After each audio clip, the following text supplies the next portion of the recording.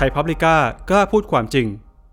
ไทยพับลิก้าพอดแคสต์สนับสนุนโดยธนาคาร CIMB ไทยจำกัดมหาชน Exim Bank ธนาคารเพื่อการส่งออกและนำเข้าแห่งประเทศไทยและ OR บริษัทปตท.น้ำมันและการค้าปลีกจำกัดมหาชน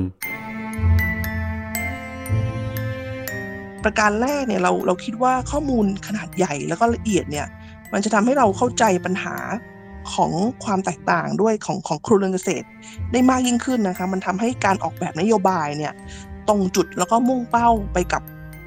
คนแต่ละกลุ่มได้มากขึ้นประการที่2เนี่ยการเอาข้อมูล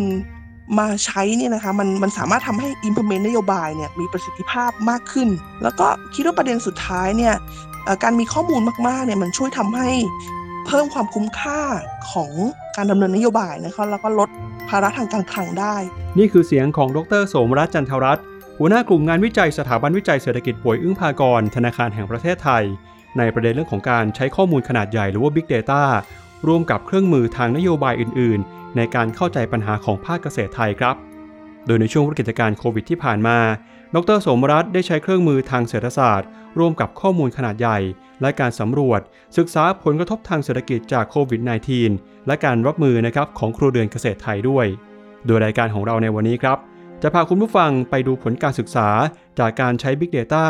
ที่ชี้ให้เห็นถึงความเปราะบางของครัวเรือนเกษตรไทยในวิกฤตครั้งนี้ว่าจะมีความแตกต่างกันมากน้อยแค่ไหนการออกแบบนโยบายของภาครัฐเพื่อลดผลกระทบต่อภาคเกษตรในระยะยาวควรเป็นอย่างไรและการเสริมสร้างความเข้มแข็งให้กับภาคเกษตรไทยหลังจากวิกฤตโควิด -19 ควรจะใช้นโยบายแบบไหนมาติดตามกันได้ในรายการข่าวเจาะวันนี้ครับสวัสดีครับนี่คือรายการข่าวเจาะพอดแคสต์ข่าวเชิงสืบสวนสอบสวนโดยสำนักข่าวออนไลน์ไทยพับลิก้ากับผมจิรติ ขันติพโลครับ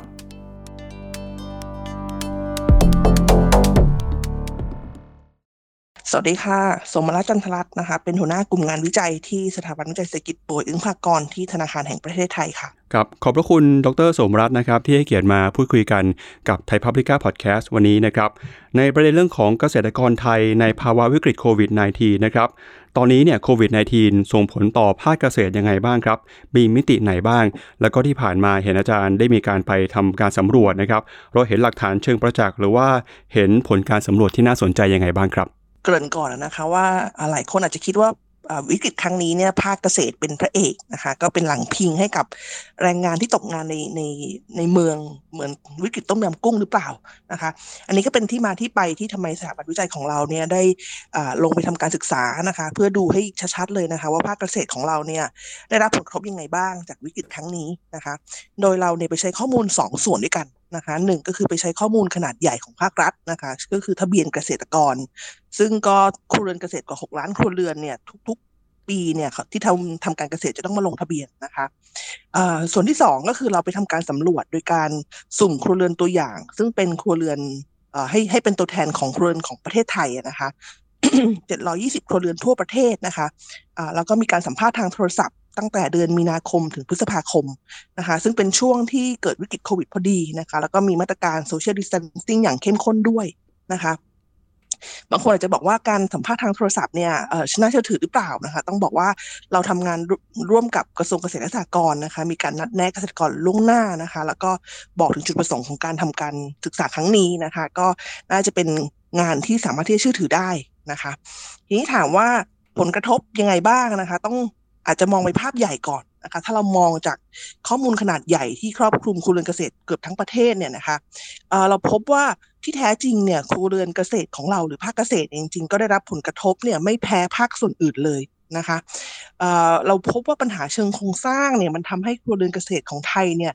มีความเปราะบางต่อวิกฤตครั้งนี้อยู่3ประการด้วยกันนะคะประการแรกเนี่ยคือว่าตอนนี้การผลิตส่วนใหญ่หรือการทำการเกษตรส่วนใหญ่ของครัวเรือนเกษตรของเราเนี่ยเป็นการผลิตต้นน้ำนะคะในห่วงโซ่การผลิตที่ยาวมากนะคะดังนั้นช็อคต่างๆในของผู้เล่นที่ในห่วงโซ่เนี่ยนะคะมันทำให้จะเกิดผลกระทบต่อเกษตรกรของเราได้อย่างชัดเจนนะคะวิกฤตครั้งนี้เราพบว่าทำให้เกิดปัญหากับผู้เล่นปลายน้ำเช่นร้านอาหารก็ต้องปิดตัวลงนะคะมีการเปลี่ยนแปลงอุปสงค์ในการซื้อขายผลิตผลทางการเกษตรนะคะตรงนี้มันก็ทำให้ส่งผล กลับมาสู่เกษตรกรของเราได้นะคะหรือว่ามีการกระทบกับผู้เล่นกลางน้ำนะคะเช่นโรงสีหรือว่าโรงงานที่ต้องปิดตัวลงนะคะก็ความต้องการผลผลิตทางการเกษตรก็จะน้อยลงไปด้วยนะคะงั้นความเปราะบางตรงนี้มันทำให้วิกฤตครั้งนี้เนี่ยส่งผลต่อการขายสินค้าเกษตรอย่างหลีกเลี่ยงไม่ได้เลยนะคะครับประเด็นที่สองเนี่ยก็คือว่าเกษตรกรส่วนใหญ่ครัวเรือนเกษตรของเราส่วนใหญ่เนี่ยยังมีการพึ่งพิงรายได้นอกภาคเกษตรอยู่สูงมากนะคะนั่นก็หมายถึงว่าถ้ามีช็อคเกิดขึ้นในภาคส่วนอื่นที่เป็นนอกภาคเกษตรเนี่ยครัวเรือนเกษตรก็ได้รับผลกระทบได้ด้วยเต็มๆนะคะซึ่งจากที่เป็นเกษตรกรเนี่ยเราพบว่า 76% ของครัวเรือนเกษตรทั้งหมด6ล้านกว่าครัวเรือนเนี่ยก็พึ่งพิงรายได้นอกภาคเกษตรอยู่สูงนะคะ 40% ก็พึ่งพิงเงินโอนจากญาติซึ่งทำงานในเมืองนะคะแล้วก็จากครัวเรือนเกษตรเนี่ยเราพบว่ามีแรงงานอยู่ถึง 9.58 ล้านคนด้วยกันนะคะที่ทำงานนอกภาคเกษตรซึ่งส่วนใหญ่ก็ทำงานในภาคส่วนบริการก่อสร้างนะคะซึ่งรายได้เนี่ยคิดเป็น 80% ของรายได้ของครัวเรือนนะคะก็หมายถึงว่าครัวเรือนเกษตรเนี่ยจริงๆแล้วนอกจากทำการเกษตรเนี่ยแต่รายได้ส่วนใหญ่ของเขามันมาจากนอกภาคนะคะแล้วเป็นนอกภาคส่วนที่ได้รับผลกระทบจากวิกฤตครั้งนี้ค่อนข้างเยอะนะคะนั่นก็หมายถึงว่าวิกฤตครั้งนี้แน่ๆส่งผลกระทบต่อรายได้ซึ่งมาจากนอกภาค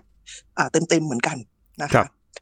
ประการสุดท้ายเนี่ยก็คือว่าครัวเรือนเกษตรของเราเนี่ยมีสถานะทางการเงินที่ตึงตัวอยู่แล้วนะคะเปราะบางอยู่แล้วเป็นทุนเดิมนะคะเมื่อเกิดปัญหาขึ้นเมื่อเกิดผลกระทบทางรายได้เนี่ยก็อาจจะไม่ค่อยมีภูมิคุ้มกันมากนักในการที่จะรับมือนะคะจากข้อมูลสำรวจเนี่ยเราพบว่าครัวเรือนเกษตรเนี่ยมีหนี้อยู่สูงมากหนี้สินสูงมากนะคะรวมทุกแหล่งเนี่ย 3.4 ก้อนด้วยกันนะคะ 3.4 ก้อนนะคะแล้วก็หนี้เฉลี่ยเนี่ยอยู่ที่ประมาณ 400,000 กว่าบาทต่อครัวเรือนเลยนะคะ 30% ของครัวเรือนมีหนี้เกิน 600,000 บาทนะคะโดย 35% จริงๆเป็นหนี้นอกระบบด้วยนะคะครัวเรือนเกษตรมีเงินออมต่ำนะคะถ้ารวมเงินออมทุกประเภทแล้วเนี่ยเราพบว่า30% ของครัวเรือนเนี่ยมีไม่ถึง 10,000 บาทด้วยกันนะคะดังนั้นภาวะทางการเงินที่ตึงตัวเนี่ยมันก็ทำให้ถ้าอะไรมาครบรายได้เนี่ยแน่นอนว่าเขาไม่สามารถที่จะรับมือได้ดีนักนะคะอันนี้เป็นภาพรวมที่แสดงให้เห็นว่าเปราะบางต่อวิกฤตครั้งนี้แน่นอนนะคะนี้ถ้าลองไปดูผลการสำรวจจริงๆนะคะก็ตอกย้ำสถานการณ์ที่พูดไปเมื่อกี้นะคะเราไปดูผลกระทบทางแรงงานนะคะก็พบว่า 75% ของครัวเรือนเกษตรเนี่ยก็จะมีแรงงานที่ตกงานหรือว่าต้องลดเวลาทำงานลงนะคะแต่ที่น่าสนใจก็คือ 30% ของแรงงานที่เขาตกงานพวกนี้ค่ะเป็นแรงงานอายุน้อยนะคะโจทย์ที่สำคัญของเราเดี๋ยวต้องพูดกันต่อไปก็คือว่าเราจะพลิกวิกฤตตรงนี้ให้เป็นโอกาสได้ยังไงนะคะที่จะเอาแรงงานคุณภาพเหล่านี้เนี่ยมาพัฒนาภาคเกษตรให้ได้นะคะพอไปดูผลกระทบทางรายได้เนี่ยก็เห็นชัดเจนนะคะว่า 60% ของครัวเรือนเกษตรเราเนี่ยมีรายได้ที่ลดลงนะคะแล้วก็ส่วนใหญ่เนี่ยเป็นรายได้จากนอกภาคที่ลดลงมากที่สุดนะคะ30% มีรายได้ในภาคเกษตรที่ลดลงก็คือขายของไม่ค่อยได้นะคะแล้วก็ 15% ก็คือไม่ได้รับเงินโอนจากญาติเพราะญาติก็ตกงานในเมืองด้วยนะคะแต่ประเด็นที่น่าสนใจก็คือว่าผลกระทบทางรายได้เนี่ยมันไม่ได้กระทบการบริโภคมากนักนะคะต่างจากงานวิจัยจากต่างประเทศนะคะที่พบว่าวิกฤตครั้งนี้นี่ทำให้การบริโภคของครัวเรือนนี่ลดลงแล้วก็ไปโดนความมั่นคงทางอาหารนะคะเพราะว่าในต่างประเทศพอถ้ารายได้ลดลงเนี่ยครัวเรือนก็อาจจะบริโภคต้องลดลงด้วยนะคะแต่ว่าครัวเรือนเกษตรไทยเนี่ยข้อดีก็คือเขายังสามารถที่จะพึ่งพิงทรัพยากรพื้นถิ่นได้นะคะนั่นก็หมายถึงว่าถึงจะไม่มีเงินก็ไม่อดตาย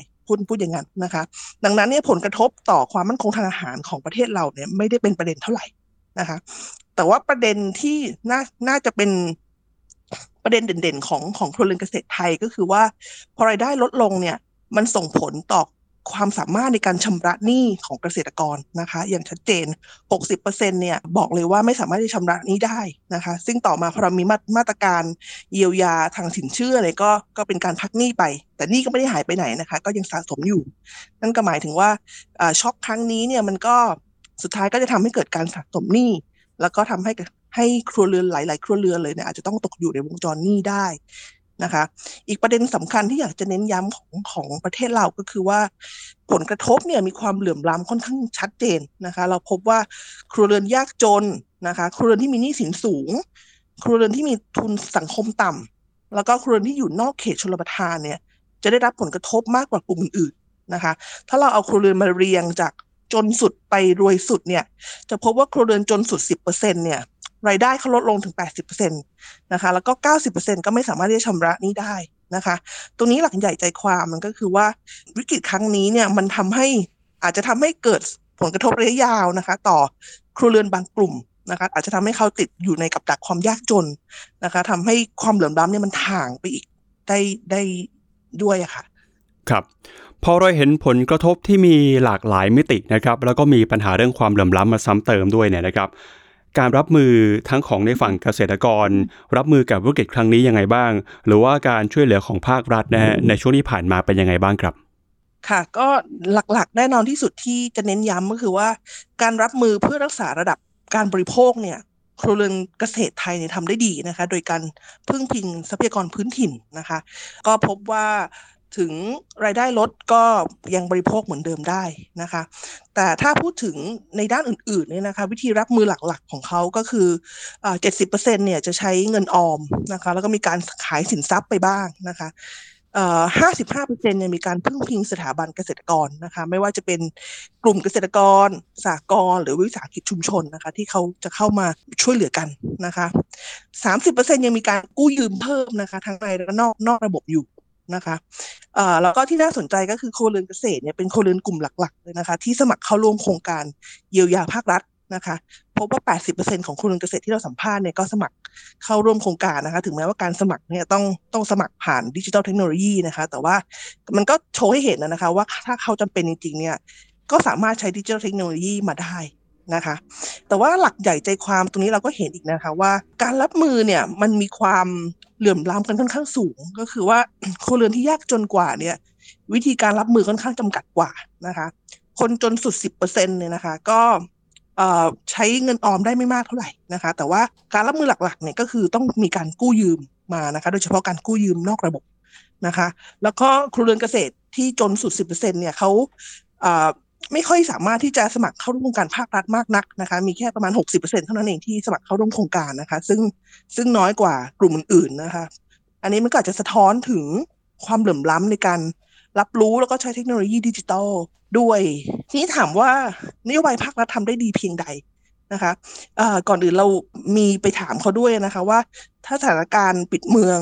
แล้วก็ social distancing เนี่ยยืดเยื้อต่อไปเนี่ยก็เราพบว่าประมาณ 80% ของครัวเรือนเกษตรเนี่ยก็จะไม่สามารถที่จะอยู่ได้นะคะจะมีรายได้ไม่พอรายจ่ายนะคะแล้วก็ไม่สามารถชำระหนี้ได้นะคะถ้ามันยืดเยื้อไป3 เดือนนะคะซึ่งตรงนี้เนี่ยหลักใหญ่ใจความก็คือว่านโยบายภาครัฐเนี่ยต้องที่มีประสิทธิภาพนะคะที่สามารถที่จะประคับประคองครัวเรือนให้อยู่รอดได้แล้วก็2เนี่ยลดผลกระทบในระยะยาวไม่ให้เขาต้องไปกู้หนี้ยืมสินมากมายเนี่ยนะคะจะต้อง1มีความรวดเร็วนะคะแล้วก็2เนี่ย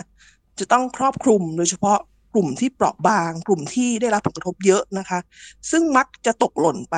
จากนโยบายช่วยเหลือภาครัฐนะคะทีนี้ถามว่านโยบายที่ดีเป็นอย่างนี้ถามว่านโยบายปัจจุบันเป็นยังไงนะคะก็พบว่าจริงๆแล้วเนี่ยนโยบายที่ช่วยเหลือเกษตรกรเนี่ยเป็นนโยบายที่ implement สุดท้ายนะคะก็อาจจะมีความล่าช้าอยู่บ้างนะคะแต่ว่าหลังๆเราก็เห็นมีมาตรการที่หลากหลายออกมามากยิ่งขึ้นนะคะทีนี้พอเรื่องของโควิดเนี่ยกลายเป็นวิกฤตนะครับที่ทำให้หลายคนได้รับผลกระทบก็มีการมองกันว่าเราควรจะเอาวิกฤตในครั้งนี้เนี่ยมาเป็นโอกาสในการปรับปรุงหรือว่าเปลี่ยนแปลงโครงสร้างโดยเฉพาะยิ่งในเรื่องของเกษตรนะครับอาจารย์คิดว่าเราจะใช้วิกฤตครั้งนี้เป็นโอกาสในการพัฒนาภาคเกษตรได้ยังไงบ้างครับค่ะเราเห็นได้ชัดนะคะว่ามีโอกาสที่มันเกิดขึ้นมาใหม่ๆจากวิกฤตครั้งนี้อยู่น่าจะอย่างน้อย4โอกาสหลักนะคะอันแรกเนี่ยก็คือว่าเราพบว่าวิกฤตครั้งนี้เนี่ยทำให้เกษตรกรไทยเนี่ยได้เรียนรู้นะคะที่จะใช้ดิจิทัลเทคโนโลยีมากยิ่งขึ้นนะคะลงทะเบียนเราไม่ทิ้งกันแสดงให้เห็นแล้วนะคะว่าเมื่อจำเป็นต้องใช้ถึงแม้จะมีคนแก่ในบ้านเขาก็ให้ลูกหลานช่วยทำได้หรือให้คนในชุมชนช่วยกันทำนะคะดังนั้นถ้าจำเป็นเนี่ยเขาก็สามารถที่จะใช้ดิจิทัลเทคโนโลยีตรงนี้ได้นะคะหรือตอนที่เราสัมภาษณ์เกษตรกรเนี่ยเราก็โอนเงินเราจ่ายค่าตอบแทนโดยการโอนเงินแล้วก็ส่งสลิปไปทางไลน์นะคะซึ่งทุกคนก็สามารถที่จะรับได้เป็นอย่างดีนะคะก็เป็นโอกาสที่สำคัญแต่คำถามหลักๆก็คือว่าหรือโจทย์ใหญ่ก็คือว่าแล้วเราจะขยายผลการเริ่ม เรียนรู้ดิจิทัลเทคโนโลยีเนี่ยเพื่อไปเพิ่มผลิตภาพหรือเพิ่มการเข้าถึงตลาดให้เกษตรกรในวงกว้างได้ยังไงหลังจากที่วิกฤตโควิดมันหายไปแล้วนะคะโอกาสที่สองเนี่ยเราก็พบว่าวิกฤตครั้งนี้มันทำให้เกิดนวัตกรรมในภาคเกษตรขึ้นมาค่อนข้างเยอะเลยนะคะโดยเฉพาะอย่างยิ่งในเรื่องของการขนส่งแล้วก็การตลาดนะคะเราพบนวัตกรรมที่ทำให้ห่วงโซ่การผลิตของภาคเกษตรเนี่ยมันสั้นลงมากก็คือเกษตรกรเนี่ยมีการขายตรงให้กับผู้ซื้อเลยนะคะเช่นมีการขายผลผลิตออนไลน์มากขึ้นนะคะมีตัวกลางอย่างเช่น Social Enterprise หรือว่า Agritech ต่างๆเนี่ยในการที่จะเชื่อมโยงระหว่างเกษตรกรผู้ขายกับผู้ซื้อโดยตรงนะคะเช่นผู้ซื้อในเมืองเป็นต้นนะคะมีบางที่ที่ไปลิงก์กับคนที่อยู่ในคอนโดหรืออยู่ในหมู่บ้านนะคะทำให้เกษตรกรสามารถที่จะขายของจำนวนมากๆให้กับผู้ซื้อได้โดยตรงนะคะซึ่งตรงนี้เนี่ยค่ะมันเราก็เห็นว่ามันเป็นอานิสงส์อันหนึ่งของ disruption ของการขนส่งนะคะต้องบอกว่าการขนส่งสมัยนี้ก็ค่อนข้างที่จะแข่งกันมากขึ้นนะคะที่เราเห็นได้ชัดก็คือไปรษณีย์ไทยก็ยังมีการเข้ามาแข่งกับคนอื่นอย่างเข้มข้นนะคะปัจจุบันไปรษณีย์ไทยเนี่ยมีบริการไปรับของจากเกษตรกรถึงหน้าฟาร์มเลยเป็นต้นนะคะก็เป็นโอกาสที่สองที่สำคัญนะคะแต่ว่าโจทย์ใหญ่ก็สิ่งที่เราเห็นก็คือว่านวัตกรรมเหล่านี้เนี่ยมันยังกระจุกตัวอยู่กับผู้ผลิตบางกลุ่มเช่นผู้ผลิตที่เป็น high value product หรือเป็น niche product นะคะเช่นผลไม้ผักผลไม้นะคะแต่ว่าจะทำอย่างไรเนี่ยนวัตกรรมตรงนี้มันสามารถที่จะขยายผลไปสู่เกษตรกรส่วนใหญ่ของเราได้ที่ปลูกข้าวที่ปลูกข้าวโพดอะไรต่างๆนะคะก็เป็นโจทย์ที่ต้องไปคิดต่อนะคะโอกาสที่สามที่เราพบนะคะก็คือว่าเราพบว่าคนเนี่ยหันกลับมาพึ่งพิงแล้วก็ให้ความสำคัญกับระบบเศรษฐกิจท้องถิ่นมากขึ้นนะคะเราเริ่มเห็นการพัฒนาของระบบตลาดชุมชนที่เข้มแข็งมากขึ้นนะคะที่ครัวเรือนเกษตรเนี่ยเป็นทั้งผู้ผลิตแล้วก็ผู้บริโภคนะคะตลาดชุมชนเนี่ยจริงๆมันมีส่วนช่วยในการลดความยาวของห่วงโซ่การผลิตของภาคเกษตรได้นะคะสร้างภูมิคุ้มกันให้กับเกษตรกรได้เยอะเลยนะคะโจทย์สำคัญคือจะขยายผลตรงเศรษฐกิจท้องถิ่นตรงนี้ยังไงนะคะที่ให้สามารถเข้มแข็งมากขึ้นยั่งยืนมากขึ้นให้ครัวเรือนเนี่ยสามารถที่จะอยู่ได้ด้วยระบบเศรษฐกิจท้องถิ่นที่ในพื้นถิ่นของตัวเองนะคะก็เป็นโจทย์สำคัญนะคะประการสุดท้ายนะคะโอกาสที่สำคัญคิดว่าสำคัญที่สุดนะคะก็คือว่าในขณะนี้เนี่ยเรามีแรงงานคุณภาพสูงที่กำลังหางานอยู่อาจจะตกงานกำลังหางานอยู่นะคะแล้วก็ด้วยตัวเลขทางเศรษฐกิจเนี่ยก็ไม่คิดว่าจะสามารถที่จะกลับมาทำงานเข้าสู่ตลาดแรงงานได้เร็วมากนักนะคะเราพบว่า 30% ก็มีอายุน้อยก็มีคุณภาพสูงนะคะถามว่าจะทำอย่างไรที่ทำให้แรงงานคุณภาพสูงเหล่านี้เนี่ยกลับมาช่วยภาคเกษตรนะคะแล้วก็ช่วยพัฒนาระบบเศรษฐกิจท้องถิ่นให้ยั่งยืนมากขึ้นนะคะซึ่งในปัจจุบันเนี่ยหลายภาคส่วนก็พยายามที่จะเอาโอกาสตรงนี้มาเริ่มใช้แล้วนะคะไม่ว่าจะเป็นความพยายามที่จะ target ให้เกิดการสร้างแรงจูงใจให้เกิดยังสมาร์ทฟาร์มเมอร์มากขึ้นนะคะหรือเอาคนอายุน้อยเนี่ยมาช่วยเพิ่ม value ทางการตลาดให้กับสินค้าเกษตรของหมู่บ้านของตัวเองนะคะหรือบางพื้นที่เนี่ยก็นำแรงงานเหล่านี้เนี่ยมาเป็นเช่นเทคโนโลยีเอเจนต์เนี่ยเพื่อส่งเสริมการใช้เทคโนโลยีให้กับครัวเรือนเกษตรในพื้นที่ของตัวเองเป็นต้นนะคะก็หลายภาคส่วนก็มาถูกทางในการที่พยายามที่จะเอาโอกาสตรงนี้นะคะพลิกโอกาสให้มันพลิกวิกฤตให้มันเป็นโอกาสขึ้นมาได้ค่ะครับโอกาสก็ยังมีอยู่เยอะพอสมควรเลยนะครับแต่ในเรื่องของความท้าทายครับถ้าหากว่าเกษตรกรไทยจะมีการปรับตัวนะครับความท้าทายที่กำลังรออยู่ในอนาคตมีเรื่องอะไรบ้างครับเมื่อกี้เราพูดถึงการพลิกวิกฤตให้เป็นโอกาสนะคะแต่อย่างไรก็ตามเนี่ยภาคเกษตรของเราเนี่ยจริงๆแล้วเนี่ยก็มีปัญหาทางเชิงโครงสร้างค่อนข้างเยอะนะคะซึ่งก็เป็นความท้าทายที่ถ้าเราจะพัฒนาภาคเกษตรเนี่ยเราก็น่าจะต้องทำร่วมกันไปนะคะเราได้ทำการศึกษานะคะโดยใช้ข้อมูลขนาดใหญ่ของภาครัฐหลายๆฐานนะคะมาดูเราพบว่าสถานการณ์ตอนนี้ของเกษตรกรส่วนใหญ่ของประเทศของเราเนี่ยค่อนข้างที่จะน่าเป็นห่วงมากนะคะเราพบผลิตภาพหรือว่าผลผลิตต่อไร่นะคะผลผลิตต่อแรงงานเนี่ยอยู่ในระดับต่ำนะคะแล้วก็ต่ำมาเรื่อยๆต่ำกว่าเพื่อนบ้านค่อนข้างเยอะนะคะเราพบว่ากำไรจากการผลิตพืชหลักๆนะคะหรือที่เราเรียกพืชมหาชนเนี่ยไม่ว่าจะเป็นข้าวปาล์มยางอ้อย ข้าวโพดเป็นต้นนะคะก็เริ่มติดลบแล้วนะคะด้วยต้นทุนที่สูงขึ้นนะคะแล้วก็ผลิตภาพที่ต่ำลงเรื่อยๆมันทำให้สุดท้ายกำไรก็ติดลบไปแล้วนะคะแล้วสุดท้ายในเกษตรกรของเราเนี่ยที่ปลูกมาทุกๆปีเนี่ยนะคะมันก็ทำเมื่อกำไรติดลบเนี่ยก็อยู่ได้ด้วยการสะสมหนี้แล้วก็เริ่มติดอยู่ในวงจรหนี้กันแล้วนะคะอันนี้เป็นข้อเท็จจริงที่เราพบกับเกษตรกรส่วนใหญ่ของประเทศนะคะซึ่งน่าเป็นห่วงอันนี้มันเกิดมาจากปัญหาเชิงโครงสร้างนะคะแล้วก็ความท้าทายเนี่ยอย่างน้อย7ประการด้วยกันที่เราจะต้องเข้าไปแก้ไขถ้าเราอยากที่จะพัฒนาภาคเกษตรของเราไปไกลๆนะคะความท้าทายแรกเนี่ยนะคะคือเราพบว่าครัวเรือนเกษตรของเราเนี่ยเป็นครัวเรือนเกษตรรายย่อยนะคะ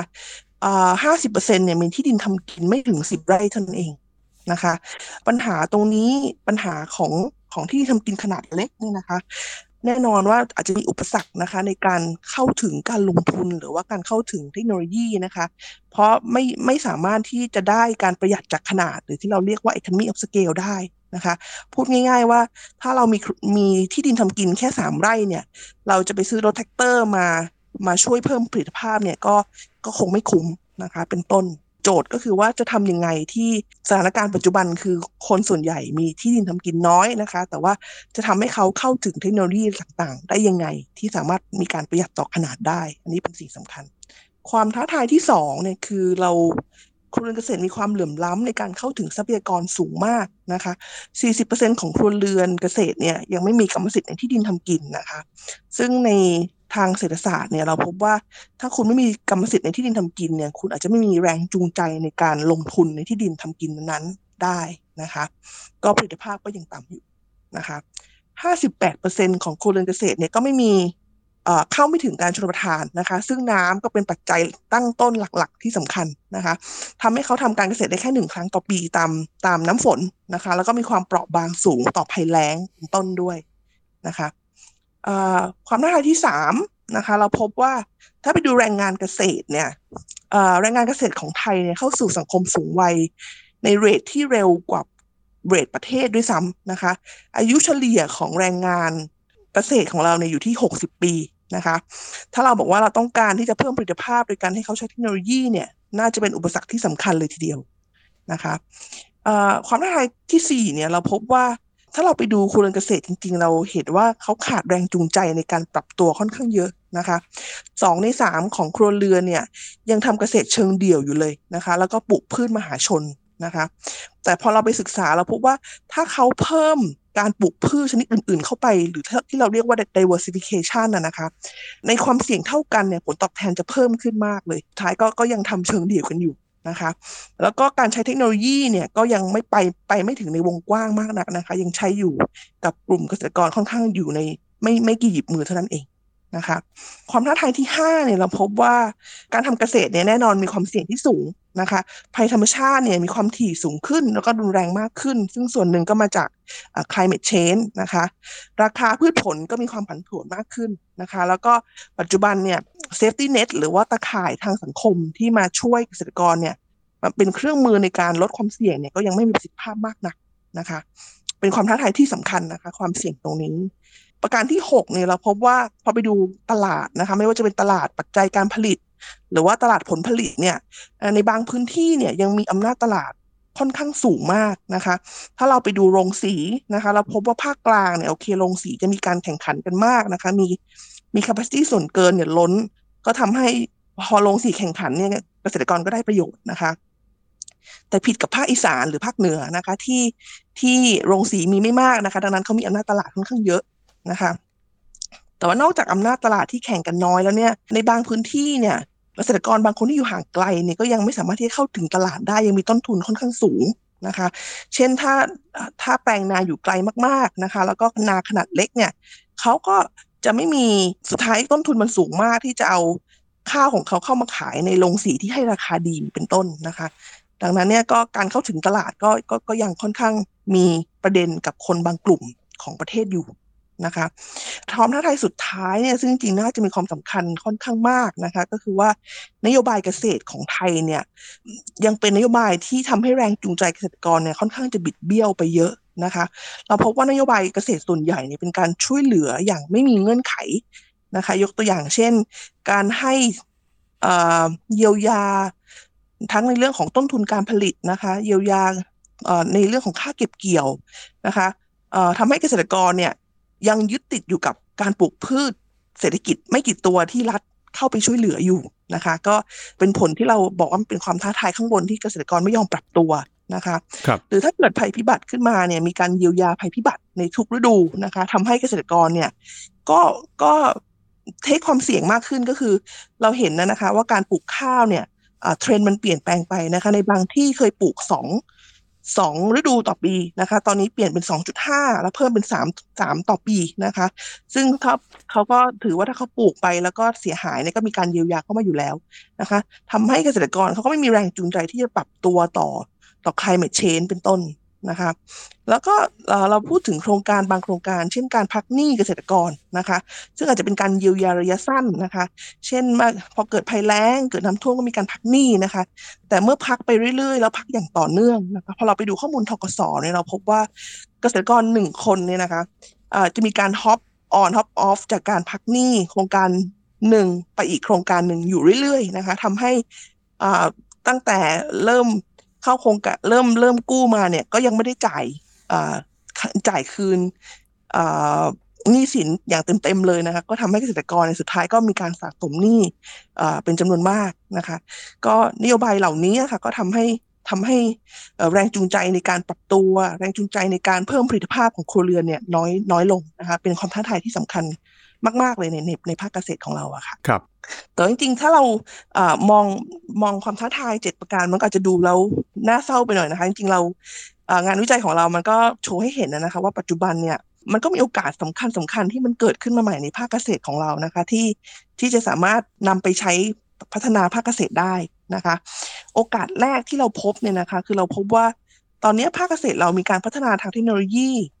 เพื่อเกษตรกรเนี่ยเป็นจำนวนมากนะคะโมบายแอปพลิเคชันเนี่ยมีเป็นร้อยอันเลยนะคะการพัฒนาพันธุ์อะไรต่างๆก็มีเยอะมากนะคะตอนนี้เหลือแค่ว่าจะเอาเทคโนโลยีที่มีอยู่แล้วเนี่ยให้เกษตรกรใช้ได้ยังไงนะคะโอกาสที่2เนี่ยเราก็ยังพบว่าคือการเพาะปลูกของบ้านเราเนี่ยมีการกระจุกตัวค่อนข้างสูงนะคะเช่นปลูกข้าวจะเป็นโซนปลูกข้าวทั้งโซนนะคะปลูกข้าวโพดปลูกอะไรก็ปลูกใกล้ๆกันนะคะดังนั้นเนี่ยการกระจุกตัวตรงนี้มันทำให้เกิดการประหยัดต่อขนาดได้หรือที่เราเรียกว่า economy of scale นะคะโดยเฉพาะยิ่งในระบบเศรษฐกิจแบบแบ่งปันหรือว่า sharing economy นะคะยกตัวอย่างให้เป็นรูปธรรมหน่อยก็คือว่าปัจจุบันเนี่ยเราเห็นการเจริญเติบโตของตลาดเช่าเครื่องจักรสมัยใหม่เช่นรถแท็กเตอร์เนี่ยนะคะเกิดขึ้นมากมายนะคะในปัจจุบันในพื้นที่ต่างๆเนี่ยเกษตรกรไม่ต้องซื้อรถแท็กเตอร์มาใช้เองแต่สามารถที่จะเช่าได้นะคะทำให้เกษตรกรรายย่อยเนี่ยคือสามารถที่จะเข้าถึงเทคโนโลยีได้มากขึ้นนะคะโดยที่ไม่ต้องลงทุนมากมายนะคะตรงนี้มันเกิดมาจากการที่มีการผลิตมีการเพาะปลูกที่กระจุกตัวกันมันสามารถทำให้ผู้ประกอบการเนี่ยสามารถที่จะลงทุนในการซื้อเครื่องจักรกลมาให้เช่าปล่อยเช่าได้ค่อนข้างดีนะคะซึ่งไอเดียของการมี sharing economy ตรงนี้เนี่ยนะคะจริงๆแล้วเนี่ยก็น่าที่จะนำไปปรับใช้หรือขยายผลในการเพิ่มการเข้าถึงในเรื่องของเทคโนโลยีให้กับเกษตรกรมากขึ้นนะคะล่าสุดเนี่ยจริงๆไทยพาปิก้าก็เพิ่งลงข่าวไปนะคะที่กองทุนหมู่บ้านและชุมชนเมืองเนี่ยเขาก็มีโครงการที่เรียกว่าคิวหมู่บ้านนะคะที่เอาระบบ Uber เข้ามาใช้มาสร้างแพลตฟอร์มให้เกิด sharing economy นะคะทำให้เกษตรกรเนี่ยสามารถที่จะแชร์ในเรื่องของรถขนส่งสินค้าในชุมชนให้เขาสามารถเข้ามารับผลผลิตทางการเกษตรออกไปขายนอกชุมชนได้ลดต้นทุนไปได้เยอะเลยครับโอกาสที่3เนี่ยเราก็เห็นว่าแรงงานของในภาคเกษตรเนี่ยมีการศึกษาที่สูงขึ้นด้วยนะคะถ้าเราให้แรงจูงใจที่ถูกต้องเนี่ยจริงๆเขาน่าจะสามารถที่จะนำเทคโนโลยีต่างๆมาพัฒนาในภาคเกษตรได้นะคะแล้วก็โอกาสสุดท้ายเนี่ยที่อยากจะเน้นก็คือว่าเรามีสถาบันเกษตรกรที่ค่อนข้างหลากหลายแล้วก็เข้มแข็งค่อนข้างเยอะเหมือนกันนะคะสถาบันเกษตรกรไม่ว่าจะเป็นกลุ่มเกษตรกรเองนะคะหรือว่าสหกรณ์วิสาหกิจชุมชนต่างๆเนี่ยจริงๆเขามีบทบาทสำคัญนะคะในการสร้างแรงจูงใจแล้วก็ในการช่วยให้เกิดการเรียนรู้การถ่ายทอดเทคโนโลยีต่างๆเพื่อไปเพิ่มผลผลิตหรือว่าการเข้าถึงตลาดได้นะคะแล้วก็เราก็ยังเห็นในเรื่องของsocial enterprise หรือว่า agritech เนี่ยที่มีมากขึ้นนะคะแล้วก็เริ่มเข้ามามีบทบาทมากขึ้นนะคะในการเป็นตัวกลางที่จะนำเทคโนโลยีหรือการพัฒนาเนี่ยไปให้ภาคเกษตร ด้วยนะคะโดยสรุปเนี่ยก็คือว่าคือตอนนี้เราเห็นทั้งความท้าทายนะคะแต่เราก็เห็นโอกาสด้วยดังนั้นโจทย์ก็คือว่าจะพัฒนาภาคเกษตรเนี่ยยังต้องเราเราเราก็เลยจะต้องเอาโอกาสพวกนี้นะคะมาใช้ปลดล็อกนะคะไอ้ปัญหาเชิงโครงสร้างหรือความท้าทายต่างๆให้ได้นะคะยกตัวอย่างยกตัวอย่างก็คือว่าตอนนี้ Agritech เข้ามาเยอะมากนะคะแต่ Agritech ส่วนใหญ่เนี่ยก็ยังก็ยังช่วยเกษตรกรแค่หยิบมือนะคะช่วยเกษตรกรที่ทำ high value product หรือ niche product พวกผักผลไม้นะคะถามว่าจะทำยังไงนะคะที่จะขยายผลAgritech ตรงนี้นะคะให้ไปช่วยเกษตรกรรายย่อยที่เป็นคนส่วนใหญ่ของประเทศให้ได้อันนี้ก็ต้องเป็นโจทย์ที่ไปคิดกันต่อด้วยค่ะจากที่เราเห็นปัญหาของภาคเกษตรนะครับความพยายามของภาคเกษตรเองความพยายามของภาคเอกชนเองก็เป็นส่วนหนึ่งนะครับแต่ที่สำคัญเนี่ยถ้าหากว่าจะมีการเปลี่ยนแปลงโครงสร้างได้ภาครัฐจะเป็นคนที่มีบทบาทสำคัญนะครับในมุมมองของอาจารย์คิดว่าภาครัฐควรจะโฟกัสบทบาทของตัวเองหรือว่าควรจะวางนโยบายในเรื่องนี้ยังไงครับค่ะก็แน่นอนว่าถ้าเราดูตัวเลขทางเศรษฐกิจเนี่ยเราเห็นว่าภาคส่วนหลายๆภาคส่วนเนี่ยยังไม่ฟื้นตัวกลับมานะคะไม่ว่าจะเป็นท่องเที่ยวบริการนะคะแต่ว่าเรารู้ว่าภาคส่วนอื่นๆเนี่ยที่สามารถที่จะเป็นฟันเฟืองในการพัฒนาเศรษฐกิจไทยได้เนี่ยหนึ่งในนั้นก็คือภาคเกษตรของเรานะคะเพราะเราเห็นว่าความต้องการของผลผลิตทางการเกษตรเนี่ยมีมากขึ้นในตลาดโลกนะคะราคาอาหารก็เพิ่มขึ้นด้วยนะคะถามว่าเรานโยบายควรจะไปโฟกัสตรงไหนนะคะสำหรับภาคเกษตรของไทยเนี่ยอีกข้อมูลต่างๆที่เราเห็นกันมานะคะมันแสดงให้เห็นประการแรกที่สำคัญก็คือวิกฤตครั้งนี้มันแสดงให้เห็นว่าภาคเกษตรของเรามีความเปราะบางมากนะคะดังนั้นpriority แรกของนโยบายเนี่ยนะคะคิดว่าควรจะต้องมุ่งที่จะไปสร้างภูมิคุ้มกันนะคะหรือว่า safety net ที่มีประสิทธิภาพให้กับครัวเรือนเกษตรไทยนะคะไม่ว่าจะเป็นการส่งเสริมวินัยในการออมในการทำประกันภัยนะคะต้องแก้ไขหนี้สินของภาคเกษตรอย่างจริงจังนะคะเพราะไม่งั้นจะทำให้เขาไม่มีภูมิคุ้มกันอะไรเลยนะคะแล้วก็ต้องสร้างภูมิคุ้มกันต่อการทำการเกษตรเองนะคะไม่ว่าจะเป็นเรื่องของความเปราะบางต่อภัยอย่างอื่นนะคะไม่เป็นว่าจะเป็นภัยธรรมชาติอะไรต่างๆเนี่ยดังนั้นการมีประกันภัยพืชผลที่ดีนะคะการมีประกันภัยรายได้ที่มีประสิทธิภาพเนี่ยหรือว่าการสร้างระบบเศรษฐกิจท้องถิ่นขึ้นมาเป็นภูมิคุ้มกันที่สำคัญเนี่ยก็คิดว่าน่าจะเป็น priority แรกที่นโยบายควรจะมุ่งไปนะคะทีนี้วิกฤตครั้งนี้มันก็ที่เราบอกไปว่ามันสร้างโอกาสที่จะมายกเครื่องภาคเกษตรไทยในระยะยาวได้นะคะเราเห็นแรงงานคุณภาพค่อนข้างเยอะที่ยังสามารถที่จะเข้ามาช่วยเหลือตรงนี้ได้เราเห็นศักยภาพของครัวเรือนเกษตรที่ถ้าต้องใช้ดิจิทัลเทคโนโลยีก็ใช้ได้นะคะเราเห็นนวัตกรรมใหม่ๆที่เกิดขึ้นแล้วเรายังเห็นสถาบันเกษตรที่เข้มแข็งมากขึ้นนะคะนั้น priority ที่2ในที่นโยบายควรจะโฟกัสไปนะคะก็คือว่าเราควรที่ต้องคิดอย่างจริงจังที่จะนำเทคโนโลยีและนวัตกรรมเนี่ยมาเพิ่มผลิตภาพให้กับครัวเรือนเกษตรนะคะเพิ่มการเข้าถึงตลาดเพิ่ม value added นะคะแล้วก็อาจจะไปปลดล็อกปัญหาเชิงโครงสร้างต่างๆที่เรากล่าวไปข้างต้นให้ได้นะคะโดยเฉพาะยิ่งกับเกษตรกรรายย่อยทั่วประเทศนะคะไม่ได้พูดถึงเกษตรกรแค่บางกลุ่มบางก้อนเท่านั้นนะคะบทบาทภาครัฐเนี่ยที่จะทำนโยบายตรงนี้นะคะแน่นอนภาครัฐมักจะทำอะไรที่ค่อนข้างเกินไปเยอะทำให้แรงจูงใจอาจจะบิดเบี้ยวบ้างนะคะดังนั้นเนี่ยภาครัฐเนี่ยควรจะถอยออกมานะคะบทบาทภาครัฐที่สำคัญก็คือต้องสร้างโครงสร้างพื้นฐานที่ดีนะคะไม่ว่าจะเป็นการเข้าถึงทรัพยากรนะคะดินน้ำข้อมูลการวิจัยและพัฒนานะคะเพื่อให้ได้มาซึ่งเทคโนโลยีที่ดีให้กับเกษตรกรนะคะไปปลดล็อกข้อจำกัดทางด้านตลาดนะคะส่งเสริมการแข่งขันอย่างสมบูรณ์มากขึ้นนะคะแล้วก็ที่สำคัญก็คือต้องพยายามโฟกัสไปที่ทำยังไงที่นโยบายต่างๆเนี่ยมันสามารถขยายผลไปสู่เกษตรกรรายย่อยในวงกว้างให้ได้นะคะไม่ใช่ไปอยู่แค่หยิบมือค่ะครับสุดท้ายนี้นะครับถ้าเราไปดูบทวิจัยของอาจารย์ครับก็จะเห็นว่ามีการใช้ข้อมูลที่น่าสนใจมากๆเลยนะครับโดยเฉพาะยิ่งข้อมูลขนาดใหญ่หรือว่า Big Data นะครับไม่ว่าจะเป็นการเข้าไปสำรวจคนจำนวนมากการใช้ภาพถ่ายดาวเทียมหรือว่าการใช้เทคโนโลยีอื่นๆมาช่วยในการประมวลผลข้อมูลด้วยนะครับการใช้ข้อมูลที่เป็น Big Data แบบนี้ครับช่วยให้เราตัดสินใจเรื่องของนโยบายการเกษตรได้ดีขึ้นยังไงบ้างครับค่ะเราต้องย้อนไปดูก่อนนะคะว่าตอนนี้นโยบายเกษตรส่วนใหญ่ของเราเนี่ยมีอยู่2ประเภทด้วยกันนะคะไม่หว่านแหไปเลยซึ่งถ้าหว่านแหไปมากก็อาจจะไม่ตอบโจทย์ของคนบางกลุ่มนะคะแล้วไม่ตรงตามความต้องการนะคะถ้าไม่หว่านแหไปเลยก็ ให้ในวงแคบๆนะคะช่วยเหลือคนแค่หยิบมือนะคะก็ซึ่งไม่สามารถที่จะขยายผลไปสู่คนในวงกว้างได้เช่นนโยบายเกษตรอัจฉริยะหรือว่านโยบายแปลงใหญ่เนี่ยมันกระจุกตัวอยู่แค่คนไม่กี่คนเท่านั้นเองนะคะการดำเนินนโยบายแบบนี้เนี่ยมันอาจจะเกิดมาจากที่อาจจะไม่ภาครัฐอาจจะยังไม่ได้ใช้ข้อมูลเข้ามาดูมากนักนะคะดังนั้นเมื่อเรามีข้อมูลจริงๆประเทศไทยมีข้อมูลขนาดใหญ่จำนวนมากนะคะแล้วก็มีความละเอียดด้วยนะคะสถาบันเราก็เลยได้เริ่มนะคะเอาข้อมูลขนาดใหญ่หลากหลายฐานเนี่ยมาเชื่อมโยงกันทั้งในระดับแปลงนะคะแล้วก็ระดับเกษตรกรด้วยนะคะซึ่งเราก็เริ่มที่จะนำไปช่วยนะคะให้ทำให้การทำนโยบายเนี่ยดีขึ้นคิดว่าในสามประการด้วยกันนะคะประการแรกเนี่ยเราคิดว่าข้อมูลขนาดใหญ่แล้วก็ละเอียดเนี่ยมันจะทำให้เราเข้าใจปัญหาของความแตกต่างด้วยของครัวเรือนเกษตรได้มากยิ่งขึ้นนะคะมันทำให้การออกแบบนโยบายเนี่ยตรงจุดแล้วก็มุ่งเป้าไปกับคนแต่ละกลุ่มได้มากขึ้นนะคะยกตัวอย่างนะคะว่าถ้าเราเข้าใจว่าครัวเรือนเกษตรส่วนใหญ่เป็นรายย่อยนะคะดังนั้นในนโยบายบางอันเนี่ยเราก็จะต้องทราบว่ามันไม่สามารถที่จะขยายผลได้นะคะเราก็จะต้องไปคิดถึงนโยบายบางอย่างอื่นที่สามารถที่จะเหมาะสมกับเกษตรกรรายย่อยส่วนใหญ่ได้มากขึ้นนะคะเป็นต้นประการที่สองเนี่ยการเอาข้อมูลมาใช้เนี่ยนะคะมันสามารถทำให้ implement นโยบายเนี่ยมีประสิทธิภาพมากขึ้น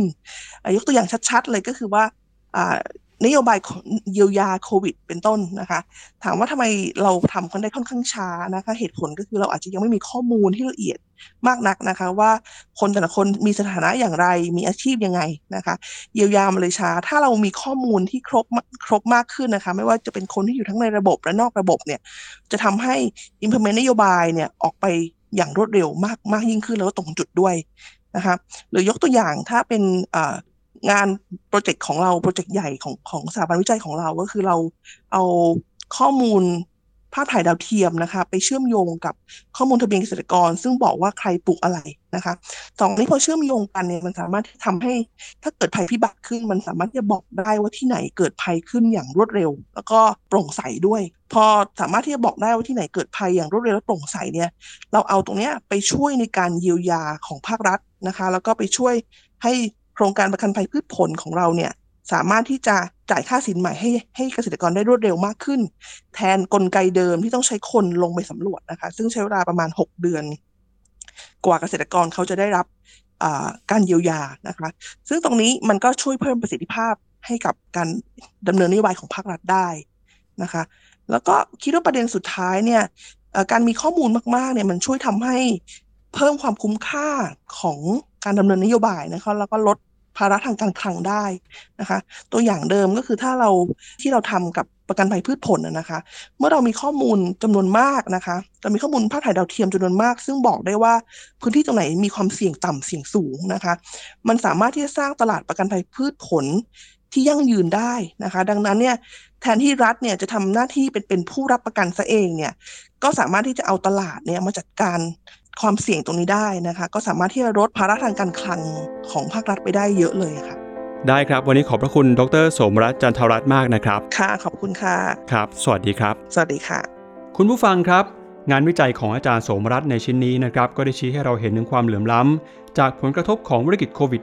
-19 ซึ่งกระทบหนักกับครัวเรือนที่มีรายได้น้อยมีภาระหนี้มากอยู่นอกเขตชลประทานทำให้ไม่สามารถทำการเกษตรได้ตลอดทั้งปีและมีต้นทุนทางสังคมที่ต่ำหากไม่ได้รับการช่วยเหลือเยียวยาอย่างทันท่วงทีครัวเรือนเหล่านี้นะครับก็อาจจะต้องใช้วิธีการรับมือที่เป็นที่พึ่งสุดท้ายเช่นการก่อหนี้สินหรือว่าการขายสินทรัพย์นะครับซึ่งอาจจะส่งผลต่อการพัฒนาทางเศรษฐกิจของครัวเรือนในระยะยาวได้แต่วิกฤตครั้งนี้นะครับก็มาพร้อมกับโอกาสที่จะมีแรงงานคุณภาพและมีอายุน้อยกลับเข้าสู่ภาคการเกษตรไทยโอกาสที่จะทำให้เกษตรกรได้เรียนรู้การใช้เทคโนโลยีดิจิทัลมากขึ้นโอกาสที่จะทำให้สถาบันนะครับในระดับท้องถิ่นมีบทบาทมากขึ้นและโอกาสที่จะทำให้ทุกคนหันมาพึ่งพิงและพยายามสร้างระบบเศรษฐกิจท้องถิ่นให้มีความเข้มแข็งจากภายในโดยภาครัฐนะครับก็ถือว่าเป็นผู้เล่นสำคัญที่จะช่วยให้ภาคเกษตรไทยปรับตัวได้ดีในอนาคตในท้ายที่สุดนะครับเราก็ต้องหันกลับเข้ามาแก้ไขปัญหาเชิงโครงสร้างโดยเน้นไปที่การพัฒนาทรัพยากรน้ำดินเทคโนโลยีข้อมูลระบบโลจิสติกส์แล้วก็การแก้หนี้สินครัวเรือนเกษตร เพื่อที่จะสามารถตักตวงโอกาสต่างๆและดึงเกษตรคุณภาพที่มีอายุน้อยกลับเข้ามาในภาคแรงงานครับและนี่ก็เป็นพอดแคสต์ตอนสุดท้ายนะครับในซีรีส์โควิด -19 กับ 19 นักเศรษฐศาสตร์ที่ Thai Publica Podcast ก็ได้มีการสัมภาษณ์นักเศรษฐศาสตร์ทั้งหมดด้วยกันเกือบ19ท่านนะครับในมุมมองโดยมีเรื่องของโควิดเป็นประเด็นหลักแล้วก็มีการแบ่งนะครับผลกระทบในมิติต่างๆตามความเชี่ยวชาญของแต่ละท่านด้วยครับถ้าคุณผู้ฟังสนใจอยากจะกลับเข้าไปฟังข้อมูลเพิ่มเติมจากนักเศรษฐศาสตร์ท่านอื่นนะครับก็สามารถเข้าไปฟังย้อนหลังได้ที่ Thai Publica Podcast หรือว่าจะไปอ่านบทความนะครับที่เว็บไซต์ Thai Publica ได้เช่นกันครับคุณผู้ฟังสามารถเข้าไปอ่านแนวคิดและข้อเสนอแนะของ19นักเศรษฐศาสตร์ในซีรีส์โควิด -19 กับ19นักเศรษฐศาสตร์ที่เว็บไซต์ thaipublica.org และเพื่อไม่ให้พลาดการติดต่ออย่าลืมเข้าไปกดติดตามที่ช่องทางการออกอากาศของเราที่เว็บไซต์ Thai Publica Facebook YouTube Apple Podcast Spotify และ SoundCloud นี่คือทั้งหมดของรายการข่าวเจาะ Podcast โดยสำนักข่าวออนไลน์ Thai Publica โดยรายการของเราในวันนี้ครับได้รับการสนับสนุนจากธนาคาร CIMB ไทยจำกัดมหาชนวันนี้ผมจิรติขันติพโลลาไปก่อนสวัสดีครับ